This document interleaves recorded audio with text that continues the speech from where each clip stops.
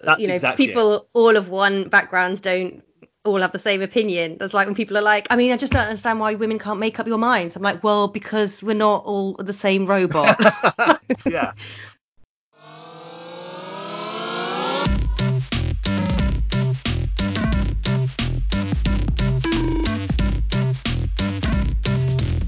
You're listening to I Might Be Wrong, a podcast hosted by myself, Rich Newnham, and my co-host, Henry Salmon. Welcome to I Might Be Wrong. I am afraid, due to technical difficulties, that Henry is unable to join us this week. Fortunately for us, we have a very special guest. London-based burlesque icon and legend, star of London's House of Burlesque, Tempest Rose. How are you doing? I'm very well, thank you for the gorgeous intro. Lovely to be here. I didn't actually ask you how you wanted to be introed. You guessed correctly. Lots of nice titles and flattering words will make any diva happy.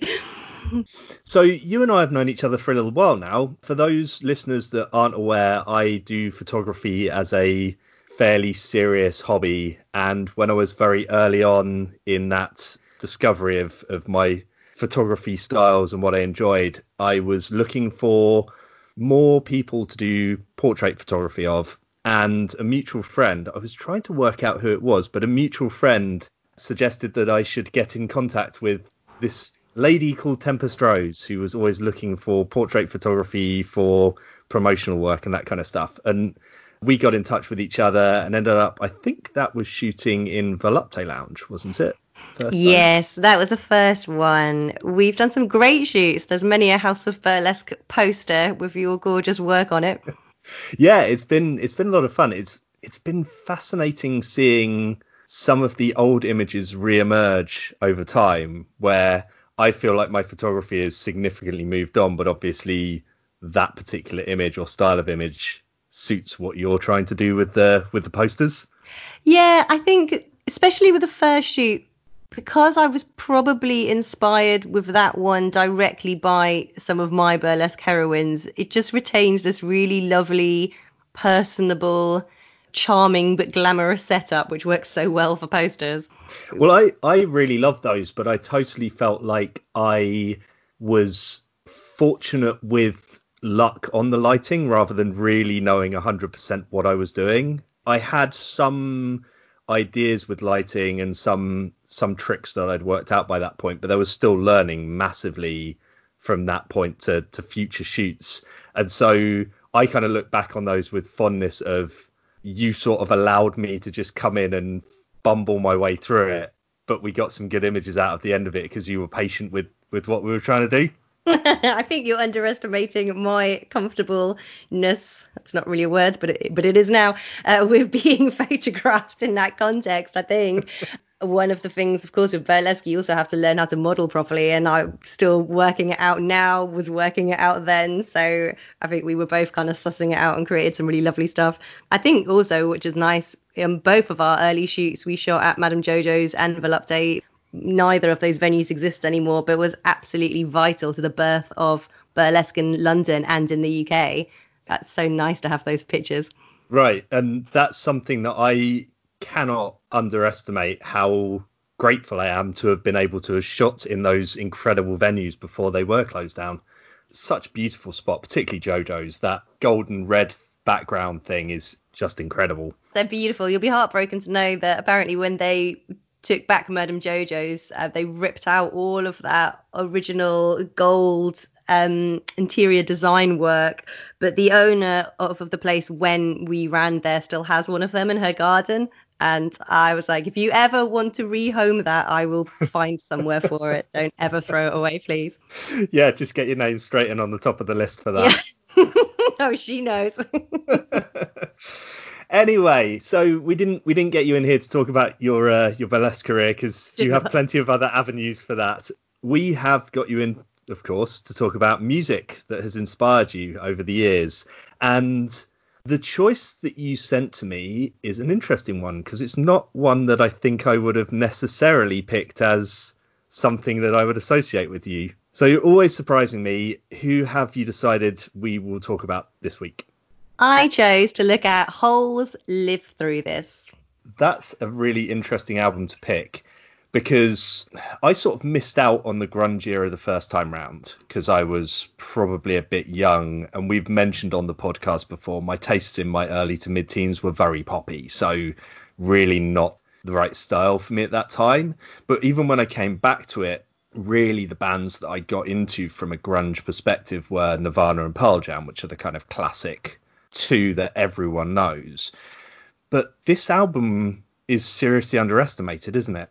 Yeah, I agree. And it wasn't until I had to consider albums that had influenced me when I was younger, when you asked me to be on this podcast, and I then re-listened to it because I haven't listened to it for years and years and years.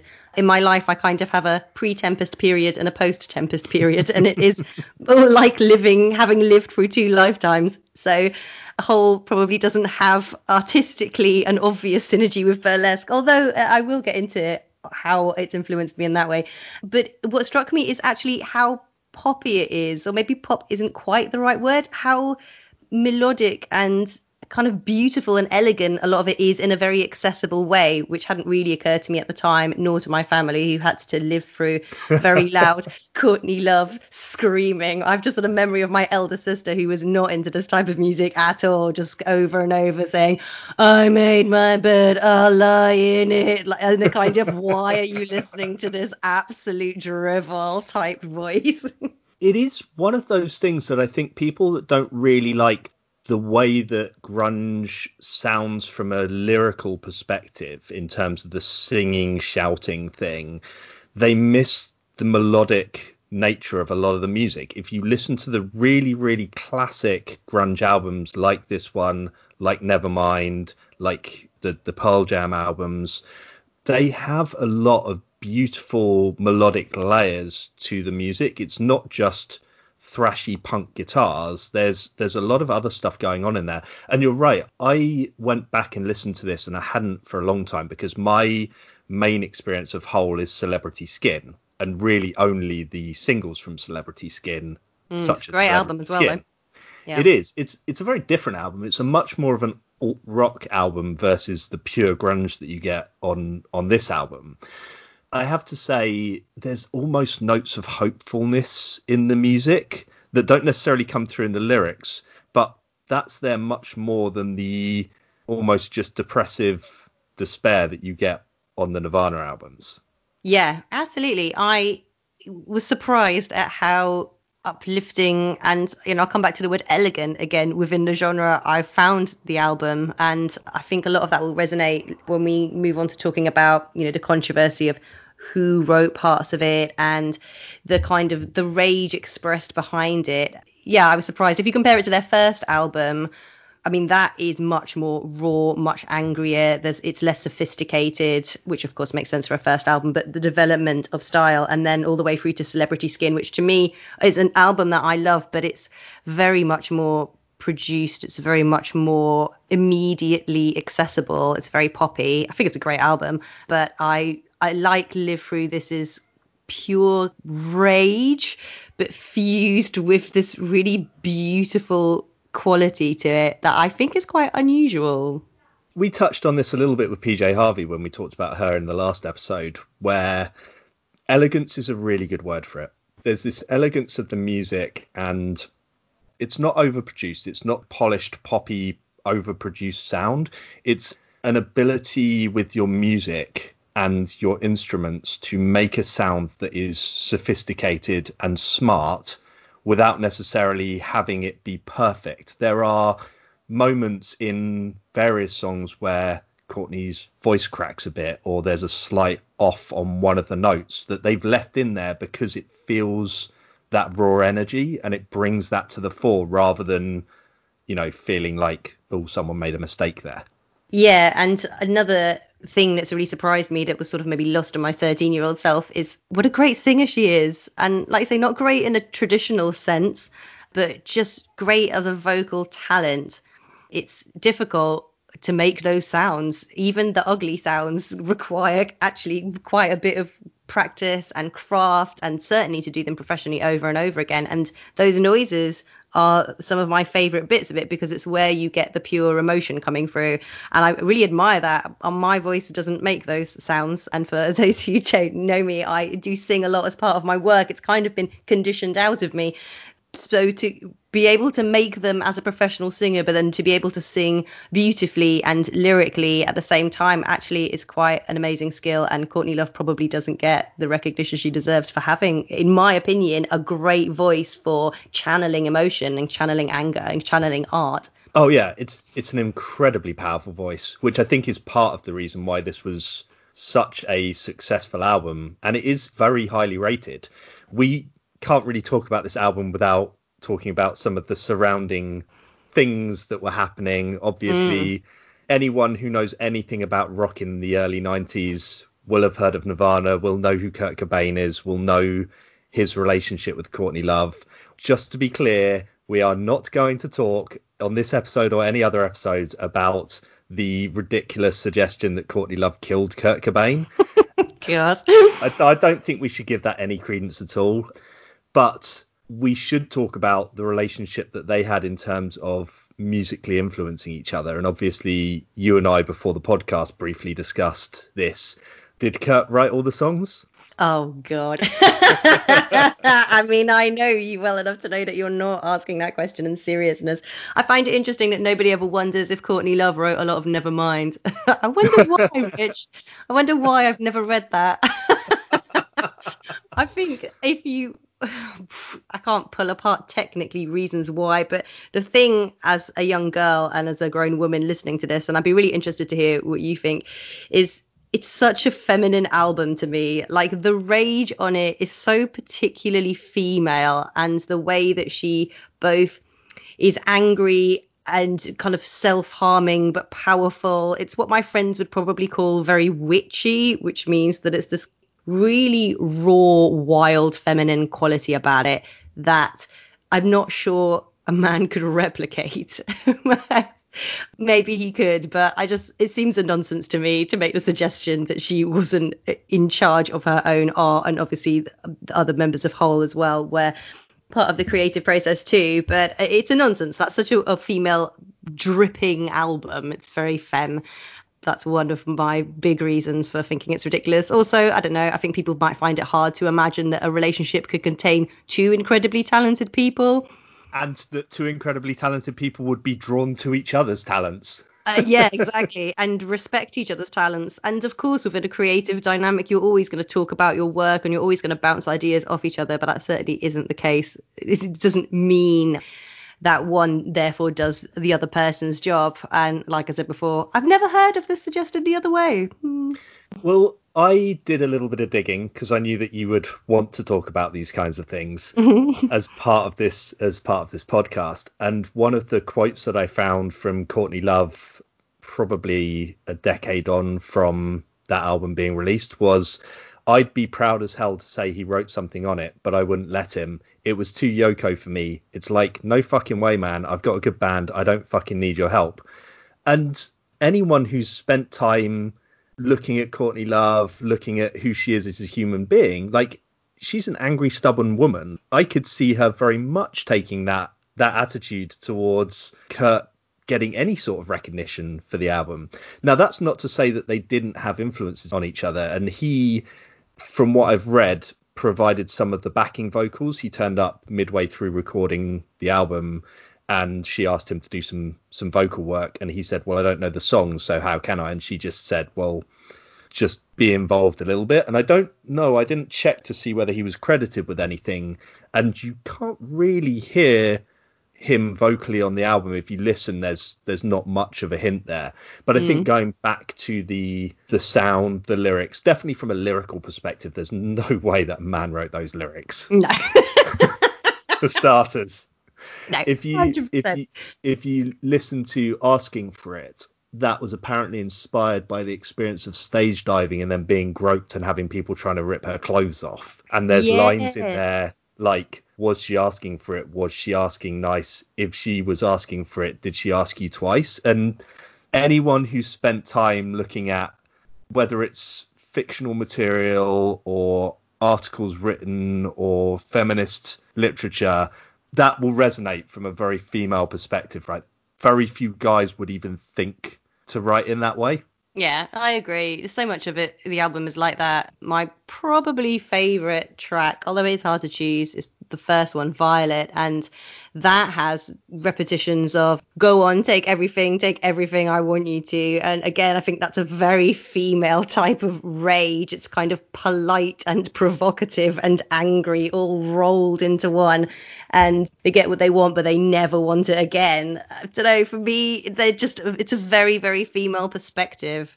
Listening to it again, I was reminded of that bit in The Fall. I don't know if this is a very random tangent for you, where Jennifer Aniston is angry because the mother of the serial killer, sorry guys, spoiler alert, but it's been out for a really long time, talks about how angry she is that they haven't realized that the mother would try and take her own life and harm her children because of this understanding that she has that women often turn their rage and their upset internally. They turn it in on themselves, whereas traditionally we talk about men turning their anger outwards and harming those around them. Women turn their anger inwards. And for me, there's just so much of that in this album in a way that I think, again, I'm just not sure a male writer could or even want to go into. And I think it's something that she's done subconsciously even. I'm not sure she's sat down to write that narrative. She's just written about her experiences.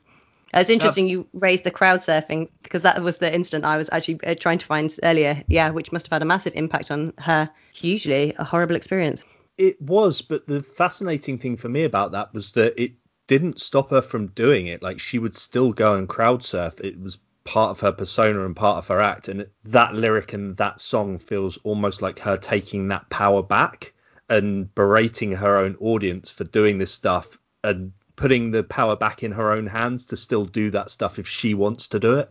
Interesting. I hadn't considered that. Yeah. That was my take on it anyway, but at least working through that anger rather than allowing it to dominate her, because she's never seemed like the kind of person that's just going to sit back and take it, right?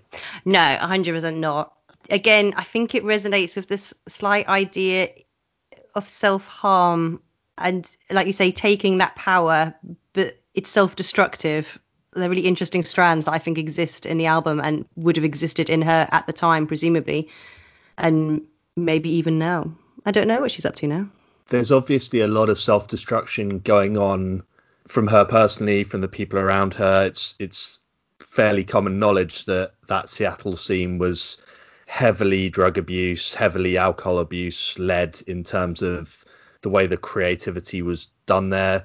Obviously, Kurt was a long time heroin addict. She's struggled with drugs and alcohol her entire career, has never seemed to really shake that. I don't know whether she's managed to get cleaner in the more recent years, but even probably 10 years ago there was press around her being heavily struggling with those things, and she's talked about it pretty openly. I mean, she's in interviews and things like that, there are pieces where she talks about that, and I think some of the stuff in this album talks about her struggles, but it's again a different way of talking about it to the way that Kurt's lyrics deal with it in the Nirvana albums, where it's much more of an introverted and depressed and suicidal viewpoint. While she does reference suicide and those kind of things in her lyrics, it's much different in terms of the way that she verbalizes those things. She is more aware of the people around her that are having an influence on her, that she's having an influence on, whereas Kurt's lyrics are very introspective and just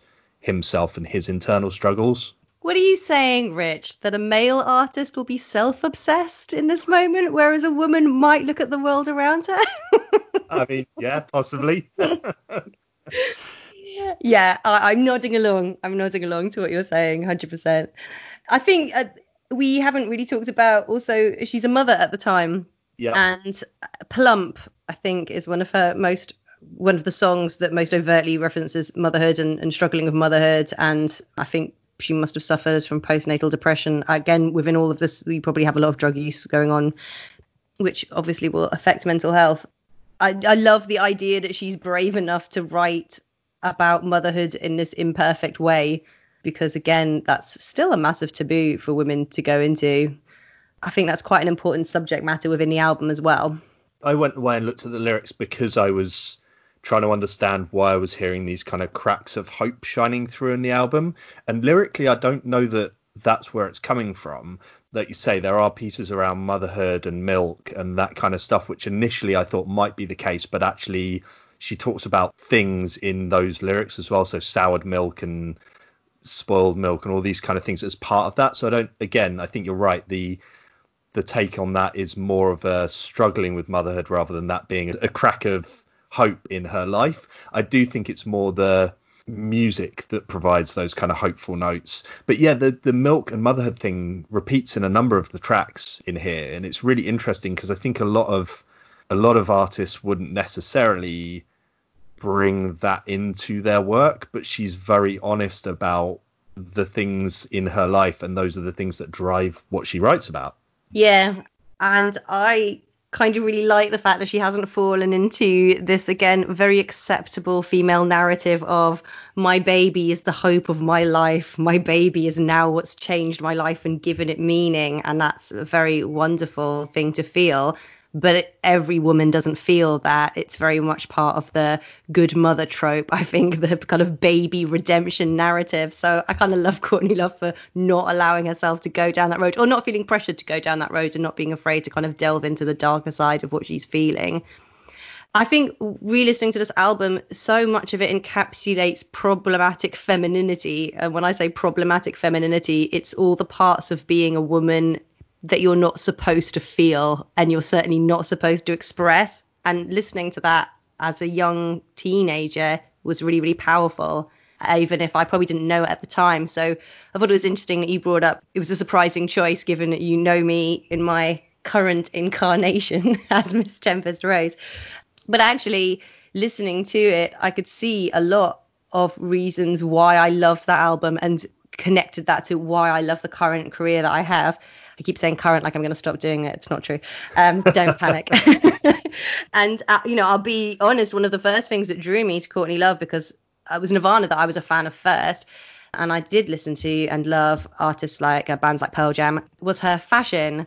And the connection to what she wore to her music is incredibly strong. It is at once provocative and feminine, but packaged up in a really aggressive, violent, fuck you type way. It's punk. It's punk mixed with baby doll dresses and Mary Jane shoes. And I really fell in love with that. And we all used to dress like her all the time, much to my parents' absolute horror. We all used to dress like Courtney Love and listen to her music. And there was a weird power that we must have found in expressing ourselves in this kind of messed up version of acceptable femininity. And that is so inherent in her music as well. And it's probably the part of me that loved that is the part of me that loved discovering burlesque, because what first interested me in burlesque wasn't the kind of genteel vintage side of it. It was the punk feminist side of it. So that's an angle that I want to explore. Do you think that you had already started down that journey of rebelling against the norms and being more feminist and becoming the strong feminist voice that you are now? Or do you think that this album was part of the influence to start going down that route? Great question. I think it was part of the seeds of going down that route, because I think this album and that period of my life definitely planted the seeds of my feminist self. But at the time, feminism wasn't really a word we were using. I like the idea of powerful women, but I was still very much one of those girls into my very late teens who fell into accepting the silly narrative of, I don't really get on with other women. I'm not really like other girls. I get on so much better with men than I do with other women. And it took a long time for me to really understand where that came from and to dismantle that and to realize that it's simply not true. It's part of that kind of patriarchal narrative. So it's not such an obvious link, but definitely there are so many connections with what I loved and learned from watching Courtney Love and dressing like her and understanding. I think it really helped me understand the power of my femininity and sexuality at that age, because that is what I overridingly remember from that period of my life. You suddenly get to an age where you have power, but it's a really dangerous power. So you're working out how to wield it in a way that isn't destructive and whole. And Courtney Love allowed a way to play with that and to watch somebody else play with that it's a really dangerous dynamic, which hopefully as gender imbalances break down, that really explosive part of puberty hopefully will be less so. But that is the overriding narrative I remember from being a teenager. Yeah, and I guess that's the thing, is it's having more of a range of voices that you can understand and align with and appeal to your teenage self. Henry and I have talked about this in terms of being hormonal, angry teenage boys. There are certain bands, certain music that started to appeal to us because of those things. And as much as anything, we were weird and geeky and slightly awkward. And so the cool kids music didn't make sense to us in the same way that bands like Nirvana, some of the more quirky, like pulp, Britpop bands, that kind of stuff. I loved Oasis and things like Roll With It at the time, but I wasn't that cocky, arrogant, walk down the road, punch someone in the face type kid. You weren't a lad. You weren't I a was lad, not. though. I was not a lad. But I think one of the great things about PJ Harvey, Hole, other artists like that, and there have been various angry female voices, as they tend to get pigeonholed over the decades. You go back to the Janis Joplins of the world. There have always been those voices out there. They've always been slightly ostracized, and part of me hopes that the way that music has gone now, there's so much music out there that's it's always possible to find a voice that you can fall in love with from that perspective. I just don't know that it's as easy as it was then, because obviously Nirvana were everywhere, grunge was everywhere, Hole were huge in their own way at that time as well. We've gone down a rabbit hole again, haven't we? It's a good one, though. How we found music compared to how young people or anybody finds music then was so different. And I wonder if for people, particularly young people nowadays, there's the same thing of, when I used to say to somebody, what music do you like? I wasn't really actually interested in what they listened to. I was trying to work out, who are you? Are we friends? Are we part of the same tribe? What's your identity? What do you believe in? And I don't know, because it's so much easier to chop and change between musical styles. We're aware of so many more musical styles. And also because we don't listen to albums in the same way. So I think you don't necessarily get all the nuances of an artist, whether that still really exists anymore. What do you think? We've covered bits of this in the past, where I'm of the belief that genres don't really exist anymore. There are still bands that sit very cleanly in the lines for certain genres and certain styles, but the vast majority of artists pull in from so many different influences these days. I mean, if you go back to the 90s, we talked about this with the Weezer episode with Mark, where Weezer, at the time they started to emerge in that very early 90s, there was country, old man rock like Springsteen, and grunge, and that was it. And Weezer were this almost brand new genre, but so many different genres have been explored since then, because you think if you're writing music in the 90s, your influences are going to be the 70s and maybe the 80s, and maybe you're looking to do something a bit outside that. But nowadays you've got 50, 60, 70 years of contemporary modern music to listen to and pick different bits of, and you get so many artists that work across those boundaries. We talked on the Kano episode about the fact that Damon Albarn from Blur has worked with him on multiple different strands. So on his albums, on Gorillaz albums, people like to put stuff in boxes, right? But genres as a way to put things in musical boxes don't really exist in the way they did in the 90s. Well, subculture doesn't really exist, and I think actually there's something quite sad about that. To bring it back to what you originally asked, or we were originally talking about, kind of quote unquote angry women, and it occurred to me, to be fair, although there have been angry women around for a long time in music, Courtney Love is probably the only one I had access to based on what people around me were listening to. So we all religiously watched Top of the Pops, and then you had to go looking for anything else. And it just so happened that my best friend at the time, who was half American, was obsessed with Nirvana, and so we went down this rabbit hole together. But everything else I was surrounded by was very palatable pop, not without its amazing icons. Madonna, a huge influence on my life. But I guess Courtney Love was my angry woman, the woman who I saw in pop culture, who allowed me to express an anger in a way that otherwise I probably might not have known what to do with. And having to find her kind of made it more special. That's true. It adds a level of ownership, and I think people who are really into their music, whatever kind of music they're into, there's always this feeling of ownership over things. So it's this anger that you now see with Instagram influencers wearing Nirvana t-shirts or Metallica t-shirts, and they've got no idea who the bands are. They've never listened to the music, and so that makes idiots. But it makes fans of those bands angry that there isn't that recognition of the talent behind why this thing is an iconic thing. Part of me wonders whether we'll see that really exist over the next 10, 15 years, because, like we say, music's so disposable now. You listen to a couple of tracks of an album and throw it away. Now, I am an old man, so I still do the listen to an album over and over and over thing.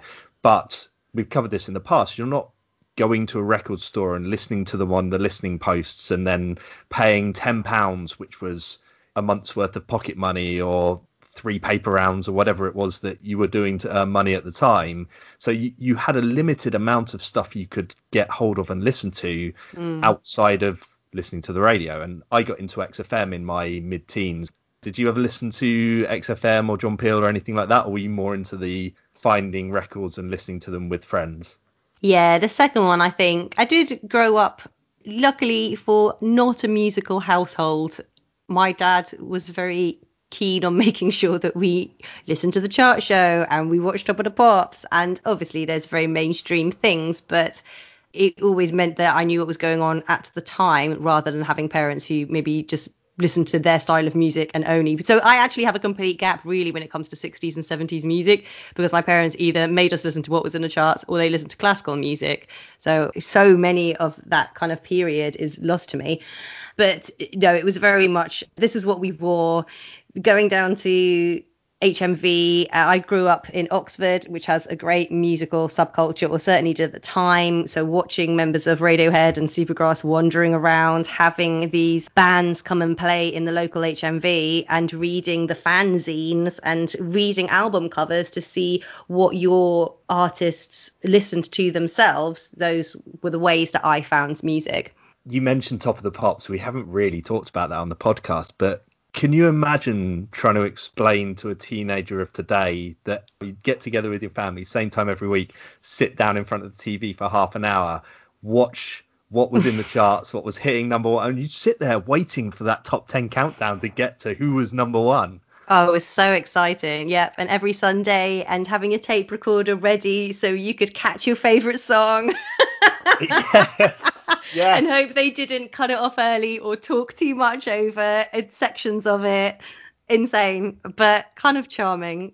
Oh, I remember doing the recording off the radio thing where you'd be desperately trying to catch the start of the song, and you'd have mixtapes where you were missing like the first 10 seconds of a song because you just couldn't manage to catch that song on the radio at any point in time. Oh, in mixtapes, which I'm sure you must have talked about a lot. That's how I learned a lot about music. So when my now brother-in-law, but my sister and her husband have been together for a long time. So again, when I was sort of at this age, when he found out that I liked Nirvana and was getting into grunge, she then made me a little sample mixtape of Pearl Jam and Soundgarden and all of those types of bands. So okay, we go away and you listen to that, and then, like you say, you choose which one you might buy, and then you save up your pennies for that album, and then you listen to it obsessively until you know every single lyric and all of the backstories behind it, and you share it with your friends. And it's just a really lovely thing to have been able to do, I think. We haven't really talked much about mixtapes. We talked about compilations. So as an indie kid,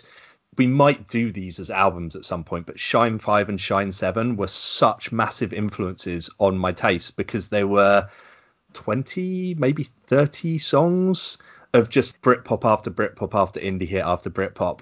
Like, I go back and listen to them now, and I know all of the lyrics, even to the really random menswear tracks that weren't the one track that everyone knows, for example. And so probably mixtapes less so. I'd have friends who would record bootleg tape copies of albums that you then go and listen to. And if you wanted to listen to it at decent quality, you then went and bought it, because the mixtapes were copies of copies of copies a lot of the time. It's just a totally different world, isn't it? Yes, indeed. So we've talked a couple of the songs on Live Through This. Are there any others that you particularly were drawn to, or that have become more influential the longer you've listened?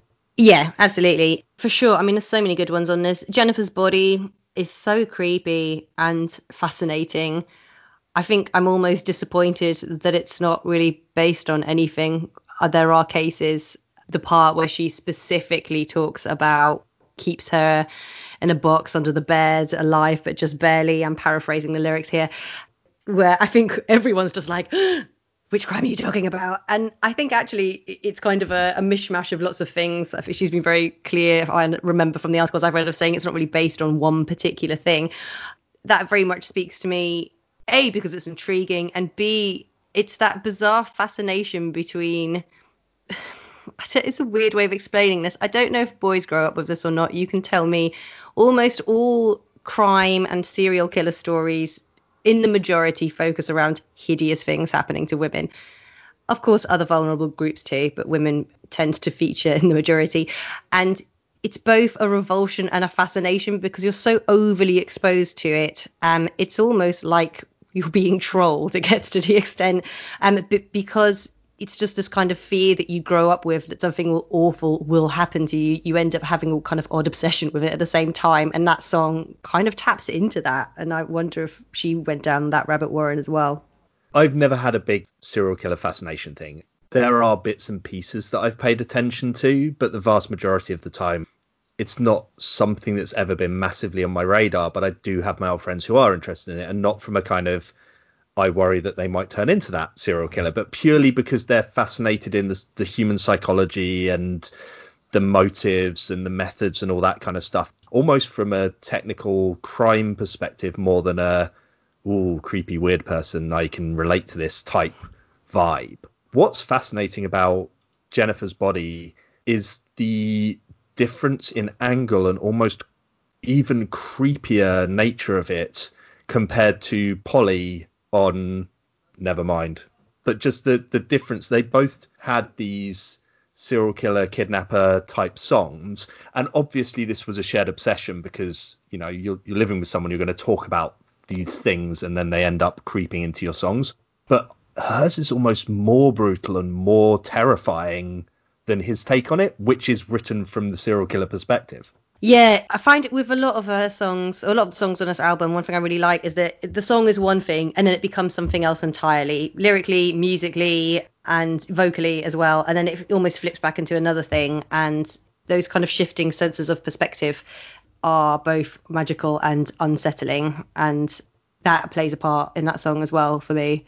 The rage in her voice, and then there's almost quite melodic chorus, pieces of Jennifer's body.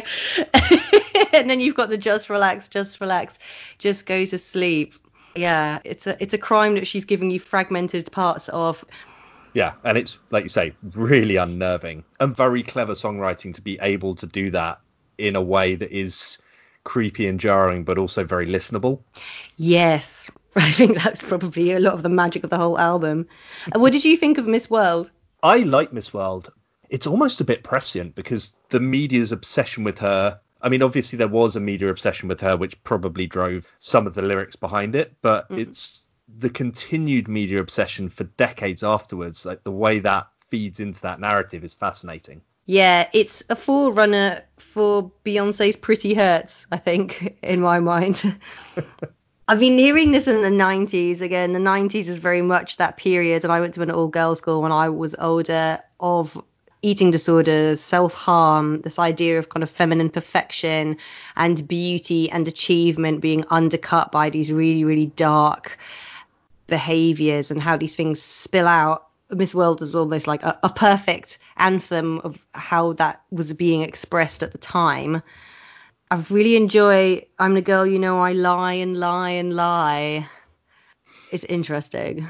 There's a lot of thematic stuff that goes on throughout this whole album of the rage and struggling with the rage and struggling with societal expectations versus what she really wants from her life, and all of that stuff swirling together it's just a really good album. I mean, I think it was Rolling Stone that put it at number 4 on their top 50 grunge albums of all time, and that should tell you everything you need to know. If you've never listened to this album and you like a bit of grunge, why the hell haven't you listened to this album?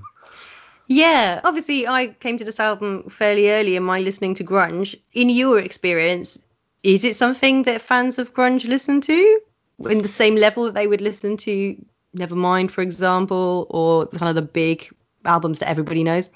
Fans of grunge, yes. I think what the difference is that people who sort of got into grunge but didn't really get deeply into it probably never bothered with it. They'll have stuck with Nevermind and 10, but they're probably the same people that wouldn't have listened to Bleach, for example, because they'd have probably gone, it's a bit raucous for me.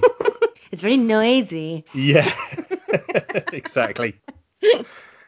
Okay, one of the other questions we always delve into on the podcast is, have you ever seen them live or her live? No, I am just scanning my memory banks. No.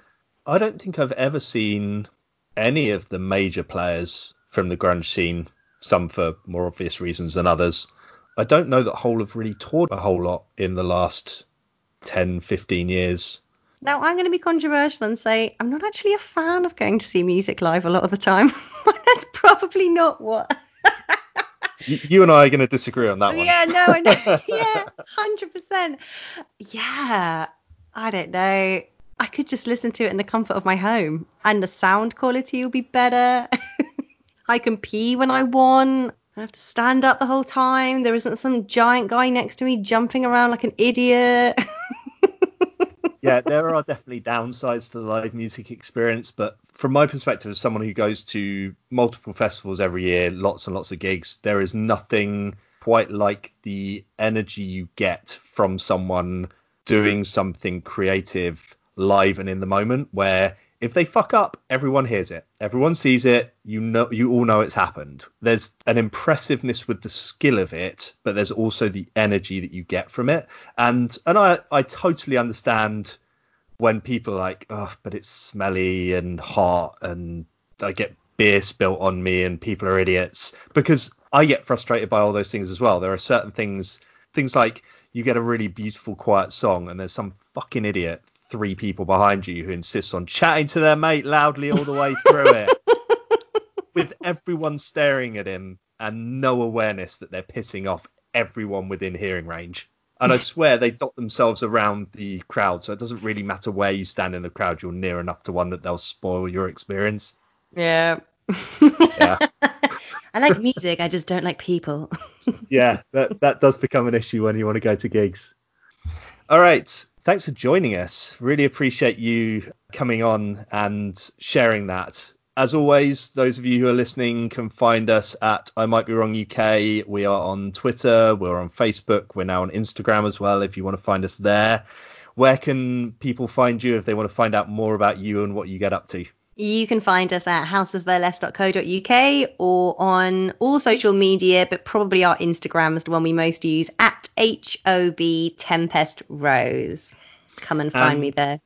And in terms of, obviously, with performing arts not being an easy thing to do right now, are you up to things at the moment? Yes, we've been working hard on trying to create the House of Burlesque experience outside of our live shows when it comes to teaching and things like podcasting and kind of delving into burlesque history. So definitely we've got some exciting announcements coming up for how you can connect with us whilst we're unable to do live performances. So that will be announced on our Instagram. So do check that out. And if you go and check that Instagram, you'll find all sorts of fun live and IGTV things that you can go and watch as well. I fully recommend it. I've been joining Gin Salt on Tuesday, late afternoon, early evenings, which is Tempest and a wonderful performer called Lolo Brow, where they discuss the many wonderful, interesting aspects of being a performer, producer, icon in the world of London burlesque. Yeah, it's like this, but with nipple tassels. And much better makeup than I could ever manage. Well, we have to find some way to wear it. which is why we do an audio podcast, for I Might Be Wrong. Thank you for coming on. I'm certain we're going to have Tempest back on in the future episode or two, so you will hear more from her. Thank you so much for having me. It was really fun to delve into why this album was so important and actually why it did go on to be quite a big influence on the rest of my career. So thank you. Thank you. Thank you for listening to another episode of I Might Be Wrong.